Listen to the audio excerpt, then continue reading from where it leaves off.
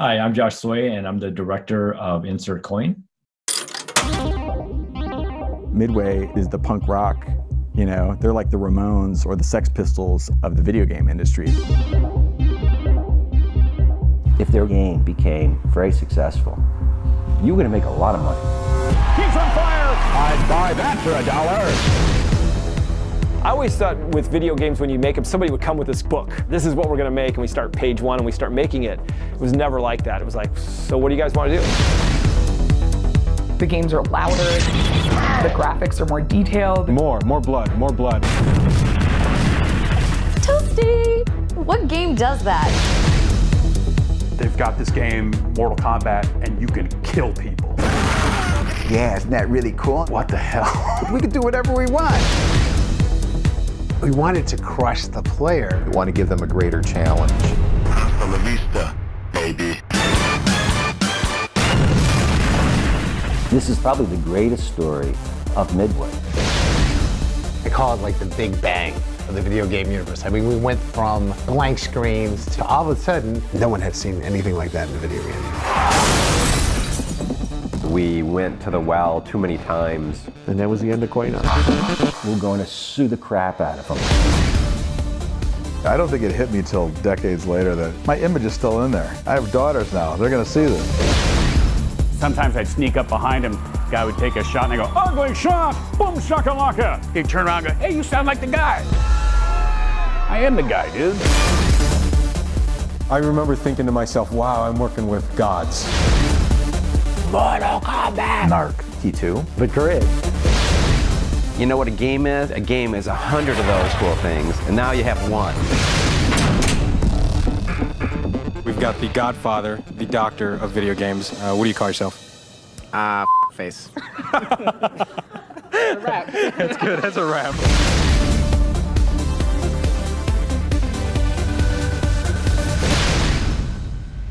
That is the trailer for the soon-to-be-released documentary, Insert Coin.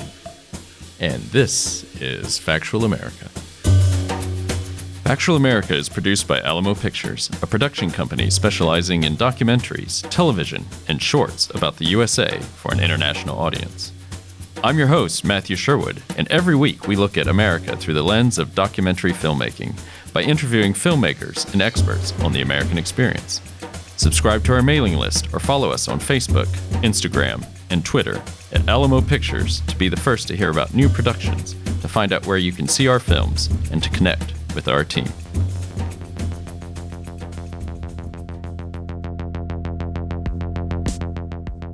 For those of us who grew up in the 1980s and 90s, the arcade was a home away from home. And most likely we were playing a video game that was the creative genius of a scrappy group of renegade designers in Chicago. In his film Insert Coin, director Josh Tsui captures what it was like for the fellas at Midway Games to revolutionize the video game industry. And along the way, Josh perfectly captures 1990s pop culture. We catch up with Josh from his home in Chicago. Josh Tsui, welcome to Factual America. Josh, how are things there in Chicago? It's great, thanks. Well, I mean, as great as it can be under the circumstances. Yeah. But, Chicago's a great town, and so if I'm going to be sheltered in place, I can't think of a better city. It's have things settled down there any time recently, or is it still kind of as it was a few months ago when the peak of the virus? It had gotten better, and the city started opening up again. But just recently, it started to things started to rise a little bit. So there are some concerns that there's a chance we might kind of take a step back. So it's okay. We get everything delivered, and we're not suffering that badly. So I can't really complain. Yeah, it's exactly. I think of the people who are suffering. No, I can't complain whatsoever. We were supposed to meet up at South by Southwest, I think. And maybe we'll talk more about that later. But it's good to finally meet you and get you on the podcast. The film is Insert Coin 2020. Now, Josh, where can we see this film? So right now, it's currently winding its way around the quote unquote film festival circuit. I And it was supposed to world premiere at South by Southwest, but as we know, the entire world shut down, and so a lot of plans have changed. But since then, the film has been accepted in quite a few other film festivals, and so a lot of them have been going online instead of being physical film festivals. So just recently had its Australian premiere at the Melbourne Documentary Film Festival, and there are a few other film festivals that are coming up that haven't announced their lineup yet. So I can't say which ones they are currently, but there's another 4 or 5 festivals as we're going along here. That's great. I mean, it's maybe something we can talk about later as well. I mean, you're the second one we've had in the last 3 of these recordings that's had a premiere at the Melbourne Film Festival. So well done. I know these are not the easiest of times as we all try to figure out how this is all going to play out now and in the future. But I imagine once you've been through these festivals, I mean, I'm sure you're going to get picked up quickly, because this was, if I may say, one of the most entertaining times I've had watching a film. I highly recommend it to everyone once it finally comes out, because it's so... well, I think we're going to talk also about your background, because I think it comes through in terms of how tight and entertaining this is in terms of the story. But people have heard or watched the clip, which is part of our intro. But maybe you can, for those, most of our listeners will not have heard or seen the film unless they were at the film festival circuit. Maybe you can give us a little synopsis of what this film's about. Absolutely. Yeah, the story is about a company called Midway Games that was previously called Williams Electronics back in the 80s and became Midway in the 90s. And they were known for their incredibly bold and brash and, for the most part, violent video games for the arcades of that era. And they really made a name for themselves with these games that just really broke all the rules. And so, as many people may or may not know, there was a big video game crash in the 80s. And so when the 90s came around, video games had to change. And a lot of the changes were these things that Midway's game developers were creating. And so I wanted to make a documentary about that company in that era and how they changed games forever after that. And just, with their, we call it the punk rock attitude of game development. Yeah, I think you capture that extremely well. I mean, maybe for our listeners as well, because a lot of people will not even appreciate. In fact, I lived through this era. I didn't know about the 80s crash, but set the stage. What was it like pre-Midway Games? I mean, what were arcades like, the games themselves? Yeah, so in the first heyday of video games, especially arcade games, there were games like Pac-Man and Donkey Kong and a lot of really fun, family-friendly games, very colorful. And back then, everybody was a gamer. You go to an arcade and you see families out there, you see little kids, you see the parents playing with them, and they're all very fun, abstract type of games. And that's, when the medium was really starting to develop. By the time you got to the mid to late 80s, there were so many video games out there that people just got tired of video games. And especially if you look at when games came home with systems like the Atari 2600, there's very little quality control. Everybody wanted to make a quick buck and basically ruin the industry. And that's what kind of led into this rebirth in the 90s. It was basically video games died so badly that there was nowhere to go but up and restart the entire medium all over again. And so that's what the 90s represented. Okay. And then that takes us to a fella named Eugene Jarvis, a sort of voice in the wilderness. Now, if maybe still is in some ways. So he'd been active in the 80s, right? I mean, he's got some big name games, at least from my era, Defender, Robotron, but... Yeah, he was huge. He was basically the Steve Jobs of video games in the 80s. He single-handedly, he made a game called Defender that game single-handedly made just hundreds of millions of dollars for what was back then called Williams Electronics.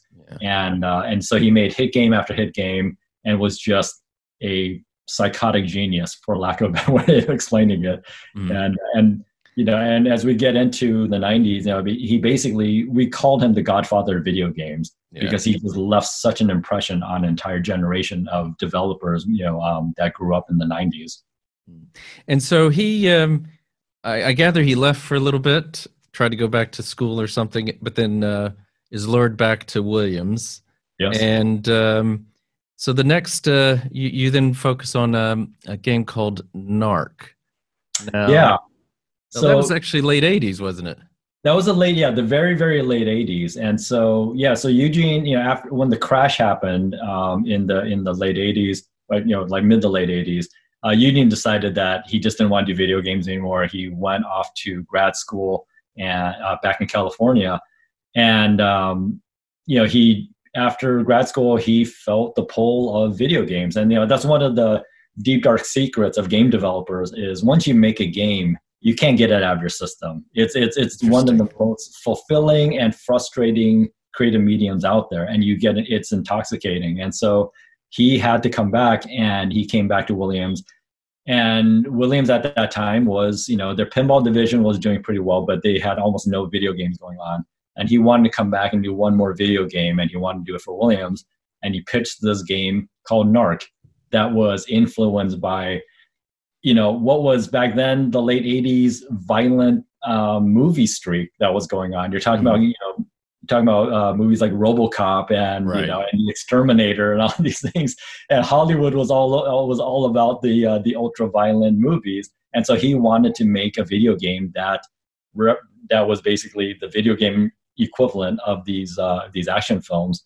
And so he went in and he wanted to basically make an interactive movie using actual actors instead of cartoon characters. Yeah. Well, I want to talk a little bit more about that, but I think this takes us a good point to watch or listen to a clip that you've gracefully shared with us. Thank you so much about Narc. And it's about a minute and a half long. And so let's listen to that now. I did have a question. At that point, we had filmed a few characters, we had filmed the environments, and I asked, a rocket launcher is one of your weapons now. And I said, okay, when a player fires the rocket launcher, what happens? And people said, what do you mean? I go, well, I can make it look real. These are real people. The mission was to, make it look real. Body parts would fly. I mean, I guess this was one of the first, body part games. I think maybe the first. I remember George was like, God, this is so cool. I can't believe this is so cool. And I came up and I was really being very gentle about it. I just said, I mean, it is cool, but do you think that's a good thing to put in an arcade where little kids are there? You have to understand, arcades at that point were still very democratic environments. Any family, any age could walk in without concern. And this escalated into a huge argument. I just remember it was a huge, huge screaming match. And all I'm saying is, I'm just saying we should think about it. I'm not trying to limit your creativity. I'm not trying to censor you. I think too, with a game that involved realistic content, when we crossed that bridge of digitizing life, the game was no longer an escape. So that clip talks about Narc and the violence, but I think you, just before going into that, you talked about, this is what was really cutting edge, wasn't it? This whole use of live action, digitizing actual individuals. Yeah, that was something that a couple of companies have dabbled in it, a little bit here and there, but they were just executed very badly. And so Eugene really wanted to use real actors for two reasons. One, he just, he wanted to get that Hollywood feel to it, Hollywood action movie feel to it. But the other one is really for economics. And it's, back in the late 80s or so in Japan, some of the best arcade games came from Japan, and they had huge teams of people working on animation, just making incredible art. Williams Electronics and even Midway after that was known to be very frugal, very cheap, very just kind of, down and dirty. And so there was never, enough money to bring in, a team of artisans. And so he thought to himself, you know what, if we can, instead of having a bunch of animators making art that's very expensive, why don't we just bring in people, put them on tape, digitize, the images frame by frame, and get them into the game and see how that looks. And that, that technology that they built there basically kickstarted everything that Midway did in the 90s after that. Yeah, I think, so basically this leads to a video game revolution, doesn't it? Yeah, it does, because some people were looking at NARC and thinking like, wow, this looks like a movie. And, it seems kind of silly to look at it now, because they're very low resolution sprites running around. But back then, it was revolutionary, and people really went nuts over it. And, you couple that with just the sheer violence of the game itself, and it was just a whole new world was born, and that set the tone for Midway. Yeah, and then so Williams and Midway were right at the center of all this, weren't they? Yeah, they took advantage of it. They took advantage of the controversy of NARC and really wanted to run with it. And they just thought, wow, this is, looks like this is what the consumers want at this point. So let's dive in. I think you captured. I just noticed it. It's sort of subtle, but at the end of one of the games, in NARC, the sort of FBI little, public address sort of public service announcement comes up saying, the war on drugs and everything. But so they follow. I mean, it just goes from better to even better. I mean, it's Mortal Kombat's next, isn't that? Yeah. Right? So there are a couple of games in between as they're tweaking the technology and improving upon it. But like one of the key games before that was Terminator 2, and they really furthered the look of the game. But then, Mortal Kombat comes around, and that was originally supposed to be a very small project that a couple of guys wanted to try out, because there was another game was delayed. And so because we're making arcade games, there's a whole assembly line that's there. And so if a game is late or ends up getting canceled, something has to go in there. Otherwise, a lot of people working the assembly lines are going to get laid off. And so Mortal Kombat was just supposed to be a small 6-month game. Let's just put it together. And two guys, John Tobias and Ed Boon, came up with this idea of, well, you know what, Street Fighter 2 is doing fantastic. People love fighting games. Why don't we try this digitizing technique on a fighting game? And by that point, after NARC and Terminator 2, the process was a little bit more perfected, and really Mortal Kombat is a culmination of how good that process became, because it just blew people's minds away. Just big characters on screen that look completely realistic, incredible backgrounds that were a combination of hand-drawn art and photographs. And it just all came together. Yeah, and they were supposed to originally have Jean-Claude Van Damme on it, weren't they? Or they were just trying, wasn't it? Yeah, Jean-Claude Van Damme, as people may or may not know, was a huge star at the time. Yeah. And so they, after Terminator 2, Midway got very excited about licensing IP. And so they wanted to hit up Jean-Claude Van Damme, and they actually signed him up to be in the game. But at that point, he was at the height of his stardom. He was just, from what I've been told, was just a real jerk about things, very uncooperative.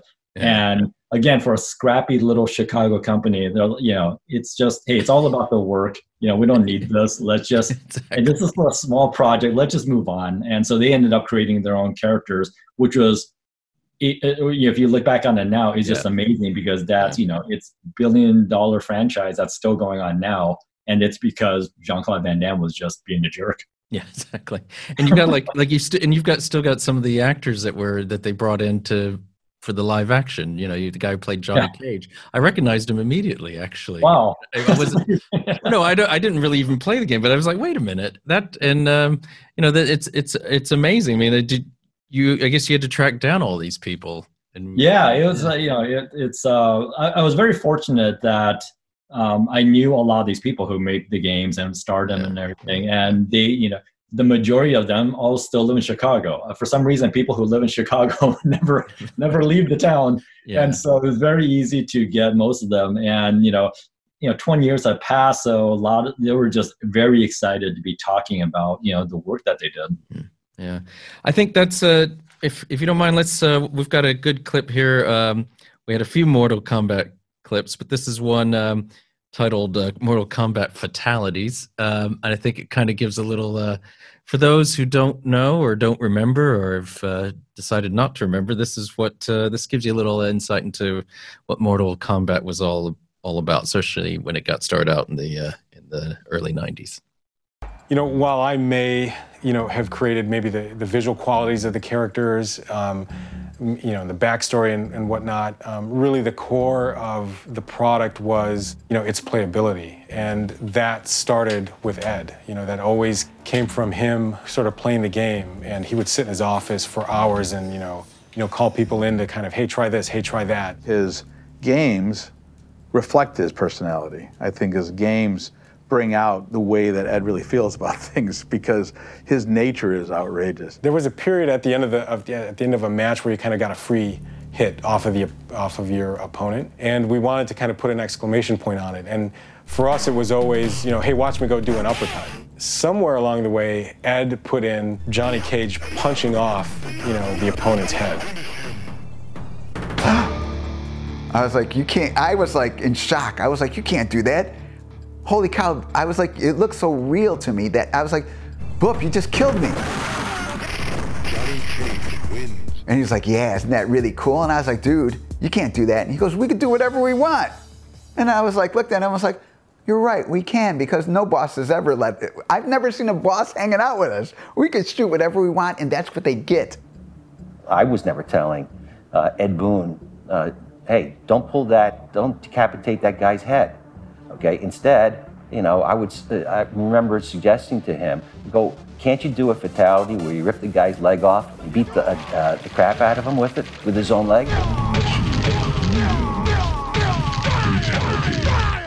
From a management standpoint, we also believed that's what the customer wanted. First of all, that's another great clip from the film. I think the things also went in a slightly different direction. It wasn't all violence. And very soon they followed that up with NBA Jam, didn't they? Yeah, NBA Jam was, as big as Mortal Kombat was at the time. A lot of people forget that NBA Jam was just as big, if not bigger. It was definitely, a lot of people don't realize that game by itself in its first year grossed $1 billion. And this is the same year that Jurassic Park came out, and it made 3 times the amount that Jurassic Park made. And all in quarters is one of your... All in quarters, that's the thing, a quarter at a time. And that game is an example of how in the arcade games made a lot of money in the 80s, but in the 90s, a game like NBA Jam really showed how designers were able to master the art of, a fun game that monetizes extremely well. And one of the quotes from the film is that the designers were tasked to make a game that will suck in a quarter every 45 seconds, and NBA Jam did that. Did more than that every 45 seconds, and it was a combination of just it had to be fun ultimately, but can you make a game fun and in some ways manipulate people to keep putting in quarters because it's so fun. Okay, so I think that brings us to a really another great clip that looks at NBA Jam and the success they had, and how initially they were a little concerned because they were getting reports that the game was actually breaking down.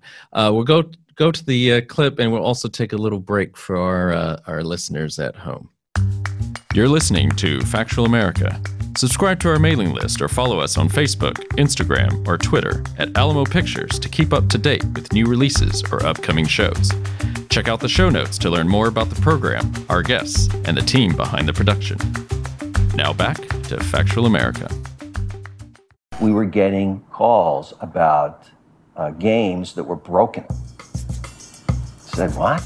Because it's one of the things, you put a game on a test, it's got to work, okay? And to have a game that's not working, it's like the height of stupidity. And the game was supposedly down. And we says, what the heck's going on here? So you go out there and you couldn't put any more quarters in the game. It had accumulated so many quarters that had jammed the coin mech and you couldn't put any more quarters in it. Unheard of collections.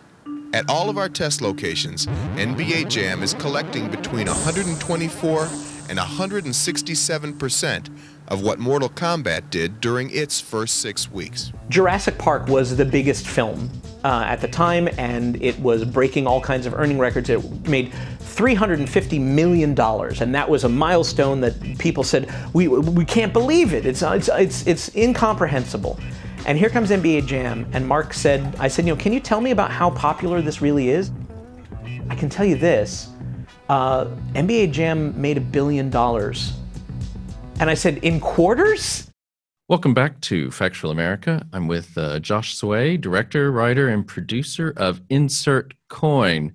So, Josh, you're talking about the it become at least video game arcade games have become a $1 billion industry, and let's cut to the chase, because I think hopefully our listeners will get to see this film relatively soon. So don't want to just give away the whole film, but you were sort of alluding to this business model. And I think you even called that segment in your film Homecoming. But basically, tell us what was the downfall for Williams and Midway specifically, but for the industry in general. Well, I mean, so with the industry, with the arcade industry, it was about people coming, leaving their house, coming to an arcade, sinking in quarters to keep playing on.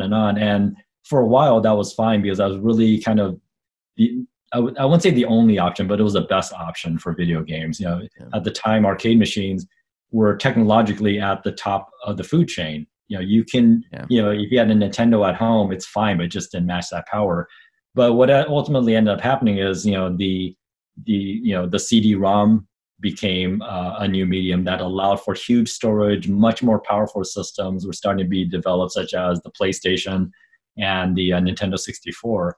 And that comes in, and basically people started realizing that, wow, these systems at home are just as powerful as what we're getting in the arcade, and I can just buy a game for $40, $50 and never have to pay again. Yeah. And I'm paying, and it's like 30 to 40 hours of gameplay, I'm in. So as a consumer, it just made sense. And so arcades really had a hard time trying to keep up with that, and arcades, as we knew it at that time, started disappearing because just because of the economics. Yeah, because what I remember is people would have stacks of quarters like that and just put them on top of the game and just keep playing. Yeah, and their parents can't do laundry because the quarters are all missing. Yeah, exactly.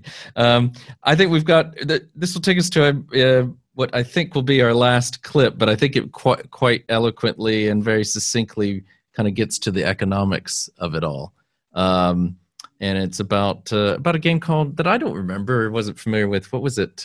Not Generation X. What was it? Oh, Revolution X. Revolution X. Yes. So let's watch that clip, and then we'll come back and discuss Insert Coin some more with Josh Tsui.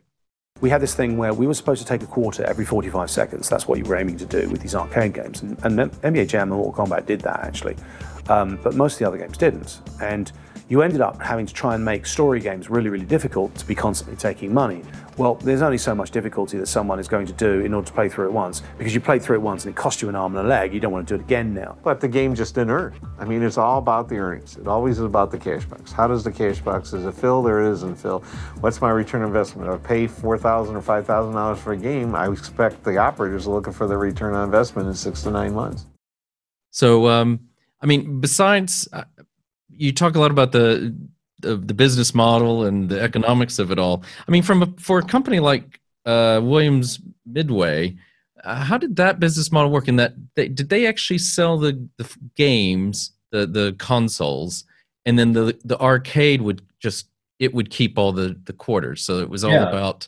Is that how it worked? It was a very strange business model, and this is something that a lot of people didn't realize, is that what happens in general is, Williams / Midway would create the software for the games and the hardware, which is the arcade cabinet. So you have these giant arcade cabinets, and they sold anywhere from between $4,000 to $5,000 for an arcade unit. And so what would happen though is that they don't sell directly to the arcades themselves. What they do is they sell them to a distributor. So the distributor buys it from Midway, and then the distributors from there then sells it to an operator. And the operator have basically territories that they send their machines to, and they go, and those territories have arcades. And so then you have the arcade owners. So there's multiple levels going on. And so what happens is that when the arcades are placed, when the machines are placed in an arcade, the arcade owners, they're not necessarily buying the machines. They're basically allowing them to put the machines into their space, and they split the revenue of the machine. Yeah. And so it's very interesting because I knew the dynamics of this, but when I got really deep in the documentary and figured out this whole business model, it was kind of mind-boggling at the time. So a good example is if Mortal Kombat cost if they sold it for $4,000, they sold over 50,000 units of them. Now, when I talk to some video game people, their mind is, oh, you're selling a disc of games.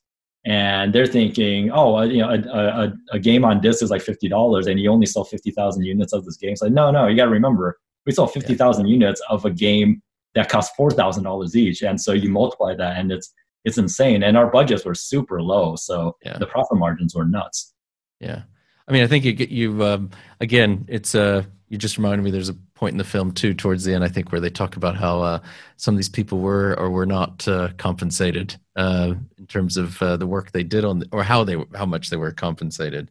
I mean, I found it extremely riveting, and I'm not even wasn't a big video gamer. I just don't have the eye-hand coordination for that. But my limit was Battlezone back in the 80s. Oh, but, that's a good game. Yeah. I think that's like the first VR game that was ever made, if you really think that's what I looked that up today. I had no idea, but that's why I liked it or something. But it was at our local Pizza Hut. That was the only place that had it. And whenever we'd go out for pizza, I would be on there, and that's my stack of quarters. Didn't last very long, I can tell you. But I mean, what is this? Like all great documentaries, obviously it's about Williams and Midway and these incredibly, these dynamic people who design the games. But from what do you think? What is this film really about?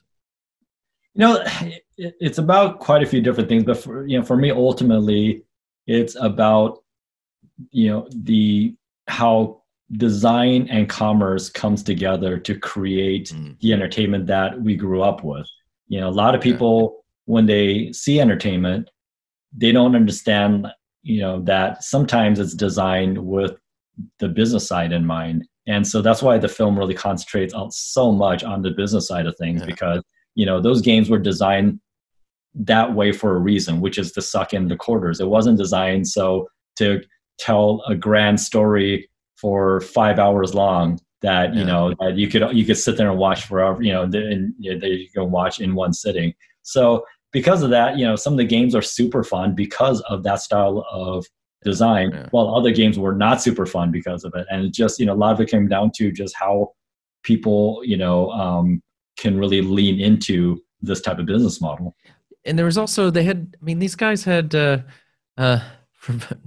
no offense, but for a bunch of geeky guys, I mean, it's like they had some insights into human nature and psychology. I mean, it was interesting. Some even comments about depending on the type of person you were killed by in a game would determine whether you would want to put your quarter in or not. Yeah, and that goes back to what I was talking about with Eugene Jarvis. He affected the entire team because he literally is a genius. I can't even begin to describe how incredibly smart he is, and not just academically, but just on an emotional level. He really was just very insightful on how people behave. And so his comment about like, hey, I know that people are not gonna want to die in a video game by some small little person. If you get killed, you want to get killed by the biggest badass thing out there. I think that's a quote. Yeah. And so it's just, and so that type of, and that permeated through all of Midway's game design, at least on the most successful game, was that acting on those emotions, acting on those instincts, and not so much writing a script, trying to analyze everything ahead of time. A lot of it was really just like this gut feeling. But these guys made so many games that they knew what the recipe was, just like the back of their hand. Yeah, I mean, you touch on, as you say, you touch on the business side. One thing you also touch on, it's got a business element as well, but it's also the dynamics of teams. I thought was well done because I know from my own experience in the business world. I mean, the best teams I've ever been a part of were the ones that had a bit of tension to them. And there seemed to be a decent amount of tension there. Yeah.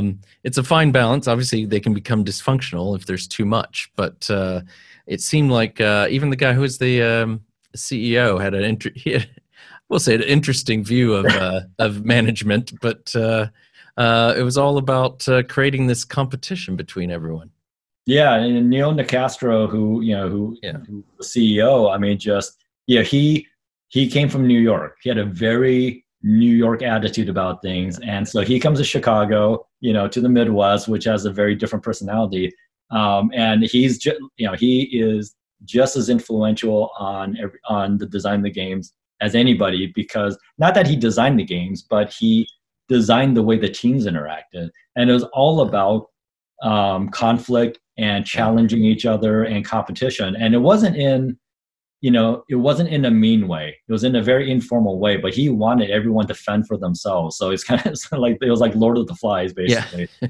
And so with arcade games, at least in the early days, it worked very well, and everybody was very cooperative with each other. If somebody needed help, everyone was more than happy to help and give feedback and everything else. But there was also that layer of, like, I need to make sure that I'm making more money than this person. It was a constant contest. I need to make sure I'm selling more units. And a lot of it, again, is from this New York sales attitude that was kind of infused throughout the company. And so it worked great in the arcade days when games are small. Our teams were really small. There were maybe 4 or 5 people or so.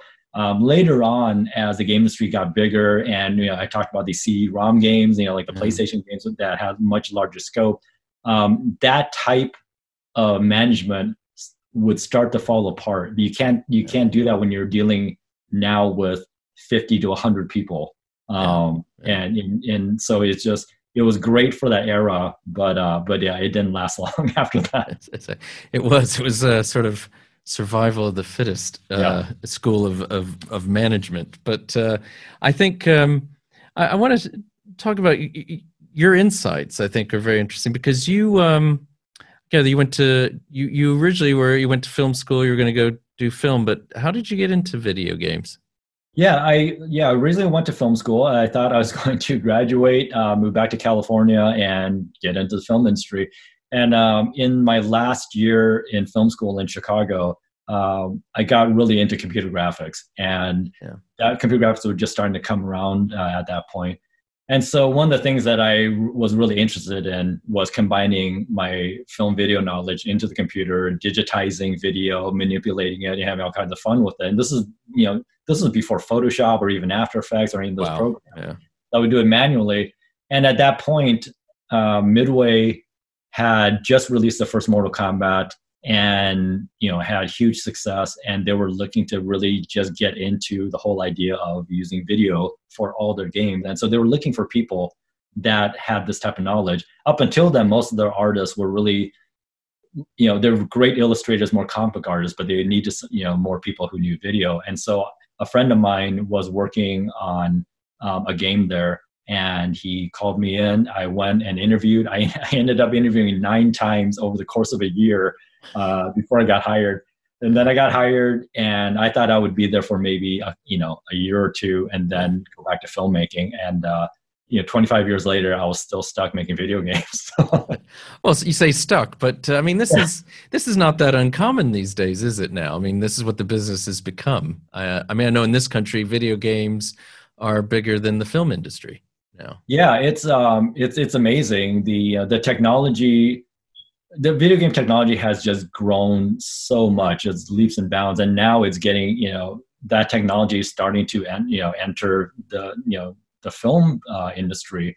And so So I feel very lucky that I've been able to keep up with the technology. And so like when the show such as Disney's Mandalorian, they're using, a game engine for their, backdrops and everything. And for us, that's like, that's stuff we've been working on for years. It's really fun. It's really fun to see that all coming together. And so for me personally, it's nice to see that. And, I still straddle, the video game / film world back and forth. So it's been very fulfilling.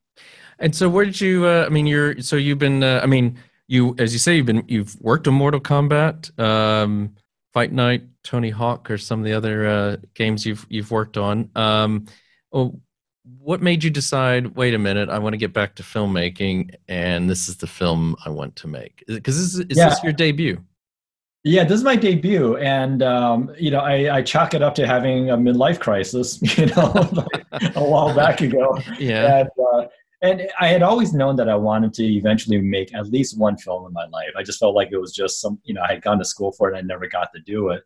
And so, when I started getting the itch to do that, one of the things that I had learned from somebody, I don't remember who it was, but they basically said, for your first time film, whether it's documentary or whatever it's going to be, make it about something, it's a low hanging fruit, and so that way, you're learning the technical chops, you're learning about story, telling things, and you're not spending so much time trying to discover the story. And so I thought that was great advice. And I was profiled on this website called Polygon. They did a profile about my career in video games, and after that article, I started thinking to myself, I was talking about Midway Games, and I had worked at Midway Games during the 90s, during the era that the film was about. And I thought, you know what, people know the games and they know some information, but nobody's ever really did a holistic view of that entire era. And I felt like I was kind of uniquely positioned to do that. And it was getting to a point where, it's 20 years later and people are starting to get nostalgic for it. And so I thought the timing was right to do that. And I figured if I don't do it, somebody else is going to do it. So I just kind of, we grabbed for the brass ring and just go for it. I think, except for the coronavirus, I think your timing's perfect because you've got the 90s are hot. We've got Last Dance, so Chicago's hot. In that way. You've got NBA Jam. NBA's hot again. It never was not hot, I guess. So I think you're there. We had there's a, people may not know, there's going to be a Baywatch documentary made, and we had them on. I heard about that. Yes, so that we've had them on, and this I was just not aware that, because that's the type of person I am, but not aware of how hot the 90s are at the moment. But seems to me this captures it, at least the way I remember it. It captures it. That's great to hear. Well. That's great to hear. What was the receptiveness to this project? Because there you are. Here's Josh showing up saying, "Hey guys, I want to interview you. You used to work with me, and I know some of you may not even talk to each other anymore." How was that? You know what? Everybody was so happy that somebody was doing this. Almost everybody said, I can't believe nobody has done this yet, and they were really happy that somebody they knew was doing it. And so. Yeah, it was just great to talk to everybody again and hear their sides of the story. So it was interesting because I went in pretty much knowing what the story was, but once I started talking to people, it became a little bit of kind of like a Rashomon situation where you had the same story from different points of views. Right. So that was really fun to hear. And originally, I didn't think I was going to do much in regards to the business side of things. I had only talked to the developers because that's who I was comfortable with. But as time went along, I started really getting interested in the business end of things because it was kind of territory for me. And I felt that really made the documentary. And I was very lucky to get the CEO of the company. He remembered me. And so, but at the time I was just some punk kid. And so, but I was very grateful for him to do this interview because he's never been interviewed ever about any of this stuff. And so, so for him to sit down with me for a few hours to go over things was just amazing. So yeah, it was almost like a family reunion in many ways. Gosh, it sounds like a lot of fun. How you I think you definitely get a flavor for what it was like working there. Is that pretty? I mean, that's the way it was in the '90s. Is that the way it is in this industry? I mean, it seems pretty gung It's ho. scrappy, yeah. I mean, it depends. There are many. I mean, back then it was very scrappy, and Midway was a big company, and they kept it scrappy. Yeah. Nowadays, the game industry is much more professional and much larger, though, in nature. So if you go to an EA or a Microsoft or an Activision, it's not going to be that scrappy. But there are still a lot of game developers that are like this. Most of them are indie game developers.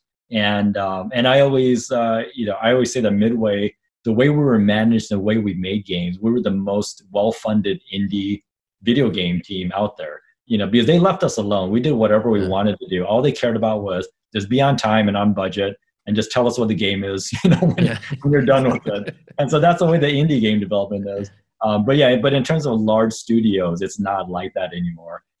Which may or may not be a bad thing. Games are a little bit less scrappy than they used to be. Well, exactly. But I think that is an interesting point. I think it struck me. It's almost like what you sometimes hear, whether it's true or not, about Google and letting guys just go off and do whatever they want. I don't think that actually really happens, but no, it was quite. And then the competition between everyone, I think, it was very interesting. One thing in watching this that struck me is that there is a person missing in it. I even looked him up to make sure he hadn't died. And that's. Did you try to get Ed Boon in on this project? Yeah, I know Ed really well. We've met up more than a few times, and I was trying to get him on there, and it just can't get worked out. A lot of it has to do with he still works on Mortal Kombat. That IP is now owned by Warner Brothers, and there are just certain sensitivities to it. So I wanted to be very respectful to him, and made sure that he was in the film, and we talk about him extensively. But it was just one of those things that we couldn't work out. But ultimately, there's a lot of Mortal Kombat in there, but ultimately it's really about the entire output of that team, and so it's definitely a miss, though. Yeah, no, but I think you still get you have some interesting. I won't give it away, but there's some interesting points people make about. Especially how Mortal Kombat sort of reflects Ed Boon's personality, but maybe we'll leave it at that. So we've been talking about we'll continue talking about this great film you've made, but the project. I mean, now you're supposed to do the debut South by Southwest. Coronavirus has happened. I mean, how are you making the best of a difficult situation from that standpoint? Yeah, I think like many filmmakers that are that we're supposed to be at South by and so on. A lot of it is we're kind of figuring it out as we go along, because there's still a lot of value in the film festivals and just getting the word out and getting that excitement. But now being online, it makes it's a little different. So everyone is still kind of figuring that out. My thing is that, I want to take, I've worked on the film for a long time, and I don't want to rush it out and just, and start panicking and just get it out there. So, we're still going to go through these various film festivals just to get the word out, working with Cargo, releasing in films out in New York City, and they're, working on the plans for various, distribution for the film itself. And so, haven't gotten everything nailed down yet, but we're kind of marching our way towards it, and hopefully it'll be out very soon. That's the only thing I can say at this point. Well, I hope so too, because I mean I'm probably one of the few people, certainly this side of the pond, that's had a chance to see it. But I do hope people do get a chance to see it. I really enjoyed it. I think I mean, back to this thing with festivals. I mean, for many of our listeners, I know that one of the points, well, besides festivals, seeing networking and things, that festivals have played this really important part in terms of helping independent filmmakers get distribution. Now that everything's gone online, is that completely gone? There's that element is gone from these festivals, isn't it? I mean, it's it remains to be seen how much of an impact impact change it's going to be. But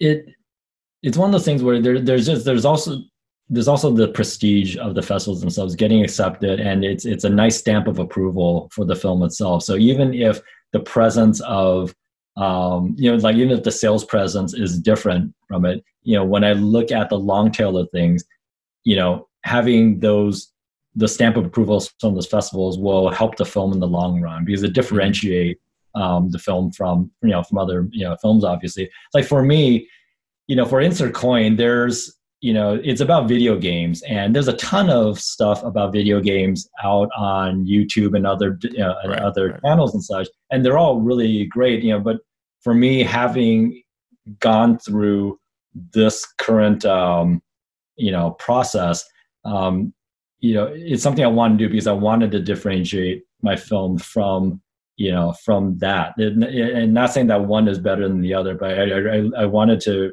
really just go the traditional documentary route with this subject matter, and so that's why I'm kind of sticking with with what we're doing right now. Well, and I think the thing is there's no wrong or right answer, because no one really knows I mean, I know some who aren't doing festivals, some who still are, such as yourself. I know, did you take part in that? South by tried to put everything on Amazon, didn't they? But a decent number of the documentary filmmakers didn't go along with that. Yeah, it was. I mean, I definitely appreciated what they were doing with that and stuff. I mean, what an amazing opportunity to get your film out into so many people. I think the thing that kind of held us back just a little bit on that was it was still very early on in those days. We're still reeling from the fact that South by got canceled, and so when this was put together, there were just a lot of unanswered questions about it. So it wasn't that it wasn't like a positive or a negative thing. It was just like, well, we don't know what the long-term impact of this may be, because you're putting your film out to hundreds of millions of people. How does it does it change the dynamics for sales of the film later on? And nobody knew the answer, so we just wanted to be a little cautious about that. And I think the thing is, we still don't know the answer, do we? I mean, that's where we are. Yeah. So, Josh, I mean, what's next? So you've done the like they tell authors, like they tell filmmakers, your first project should be something you're passionate about, or no? What's next for you? That's a really good question. I have, I'm sure your family wants to know too. Yeah, they want to know. Yeah, they're like, "Can you get out of the house?" It's like, exactly. Go do something. No, there are 3 or 4 different projects that I'm kind of looking at. They're mostly all pop culture based, because I really like pop culture a lot.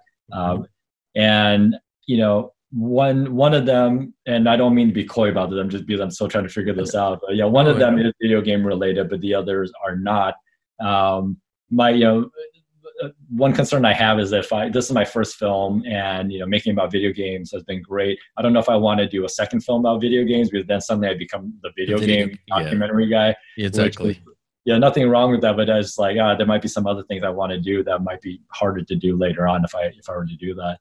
But I love I love music, video games, comic books, and skateboarding. So something and Chicago. So something hovering around those things, and so we'll see. Yeah, but I definitely I'm taking a long break from video games and really focusing on films and some other interactive projects. So if we want to keep tabs on you and what you move to next, what's the best way of doing that? Boy, I'm pretty active on Twitter, so it's Josh YTSUI, and that not necessarily saying that it's great content I'm putting out there, but just mindless drivel. But there's that, and then Insert Coin Doc is the other Twitter feed for the film itself. But those 2 accounts are probably the best way of keeping track of where I am.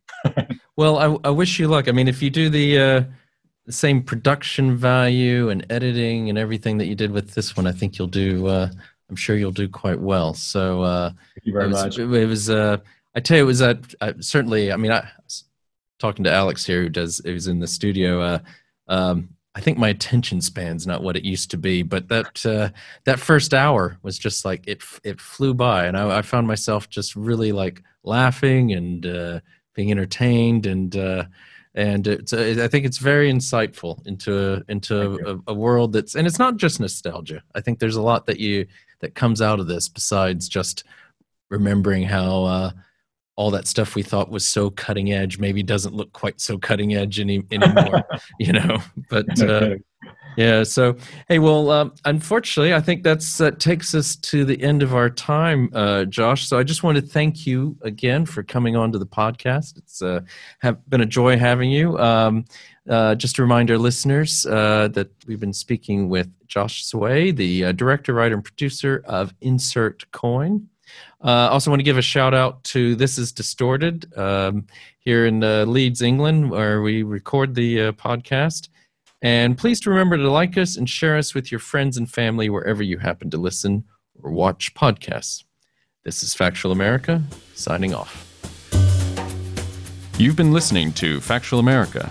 This podcast is produced by Alamo Pictures, specializing in documentaries, television, and shorts about the USA for international audiences. Head on down to the show notes for more information about today's episode, our guests, and the team behind the podcast. Subscribe to our mailing list or follow us on Facebook, Instagram, and Twitter at Alamo Pictures. Be the first to hear about new productions, festivals showing our films, and to connect with our team. Our homepage is alamopictures.co.uk.